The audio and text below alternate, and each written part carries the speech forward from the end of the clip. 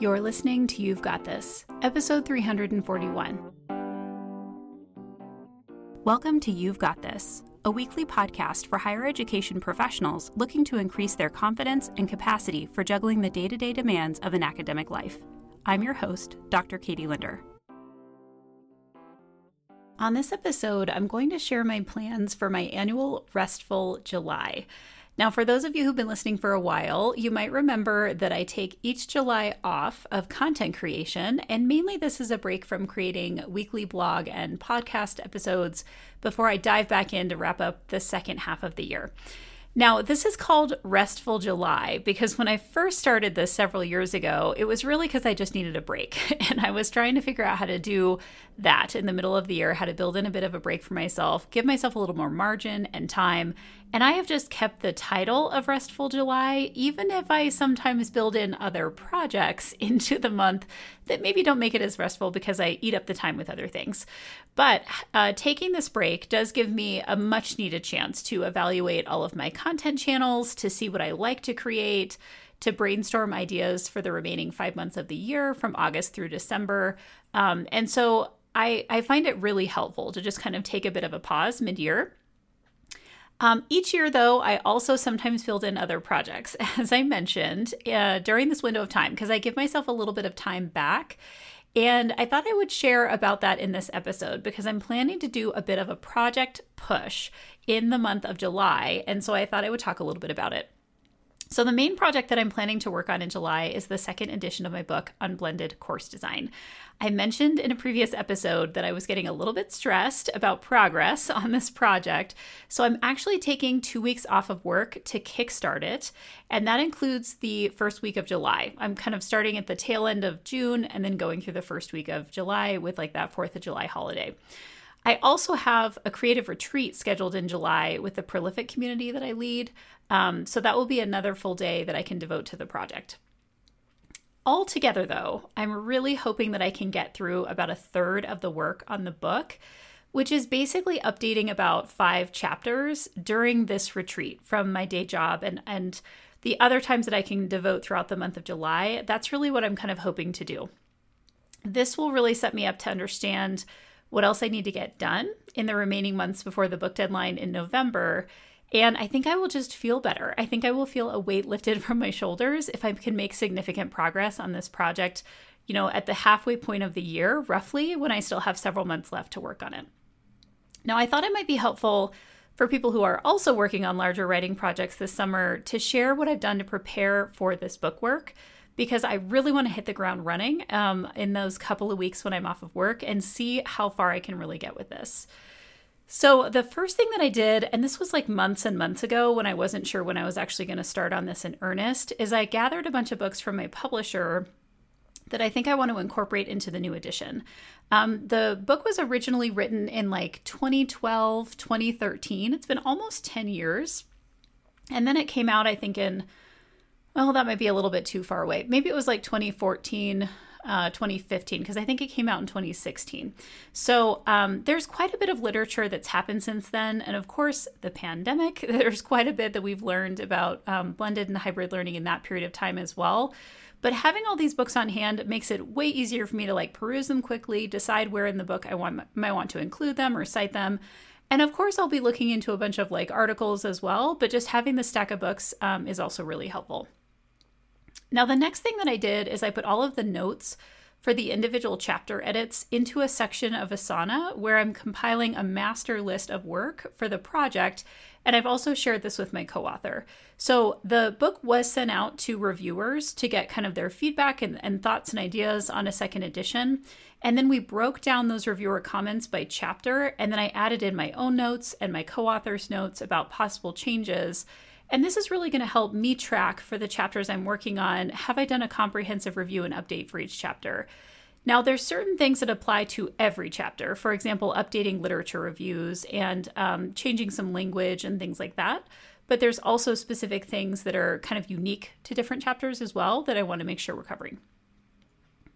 Okay, the next thing that I did, and this was super helpful, is I recently met with my co-author and we spent about 90 minutes talking through our plan for revision. And this conversation included dividing up the chapters between us so we kind of knew who was tackling what, talking through some high-level changes in language and terminology that we know we want to update throughout the manuscript, and also establishing a communication schedule. So when I'm off for these 2 weeks, how can I provide updates to my co-author of kind of how things are going so that we both have a sense of kind of progress that's being made on the manuscript. Now, I think that this kind of conversation that we were able to have, it served a couple of purposes. One is it gave me a plan, so I kind of know what I'm tackling when I'm on this 2-week break. But it also kind of started to help me anticipate the work a little bit more, because this is a project that has been really on the back burner. I haven't given it much thought at all, other than knowing I need to do it. So being able to have this conversation really allowed it to kind of come back to the forefront of like, yep, this is coming, this is happening, and starting to just get my brain kind of back into the mode of thinking about this kind of writing project. Okay, so another set of tasks that I've outlined for myself to do actually this week as I record this is to create the folder structure and the changelog document for the book revisions. So my co-author and I are going to be working with just a Dropbox folder or set of folders that once one of us has completed work on a chapter, the other one can review and kind of see what's going on and add in any additional changes that we might want to make. We also want to create a detailed changelog for the publisher so they have like a really clear sense of how the revised edition differs from the first edition. And one of our kind of additional kind of components here, I won't even call it a challenge, it's just kind of a variable, is that the original publisher that I worked with on this book was recently acquired by another publisher. And so we're also working with kind of like a new editorial team for this project. And given that transition, I think that the changelog should just really help all of us in terms of making the process more efficient for everyone involved, especially people who may not be as familiar with the manuscript. Okay, so the other thing I think I should just mention here, because I think it's really important and I certainly don't take it for granted, is that I have worked with my co-author for this project before. And we have a very comfortable set of like communication methods and a strong working relationship. So that is an amazing plus as we're tackling this project together in a relatively short period of time. I have co-authored a book with this person before. We have kind of worked through, outlining and editing and revising and giving feedback and all of those kinds of things in the past. And like I said, I don't take that for granted. It's actually really significant when we're moving through a project at a pretty rapid pace. Okay, so the last thing is I've cleared my schedule on the days that I plan to be writing. I'm going to try and tackle one chapter roughly every couple of days, which admittedly is an ambitious schedule. I've never done this before, but I feel like if I'm starting with chapter drafts that already exist, it should go faster than like creating something from complete scratch. So we do have a few new chapters that we're going to be adding to this manuscript, but I'm also just kind of updating things that are already there. So I'm hopeful that is going to go faster. I'm also really motivated, I would say, by the lack of time that I have, because once fall hits, I just don't think I'm going to be able to devote a ton of time to this. So I'm kind of like using that fear of like, I'm going to run out of time to see how quickly I can move through these revisions. And that is giving me a feeling of kind of excitement about like, how far can I really get with this in a short period of time? My goal is to get up in the mornings for like a quick workout and then settle into like 4 to 6 hours of deep work. And this is what I found in previous retreats that works pretty well for me. It's usually a couple 2 to 3 hour blocks. And then I'll take the evening off for kind of like recovery, reading, watching TV or something.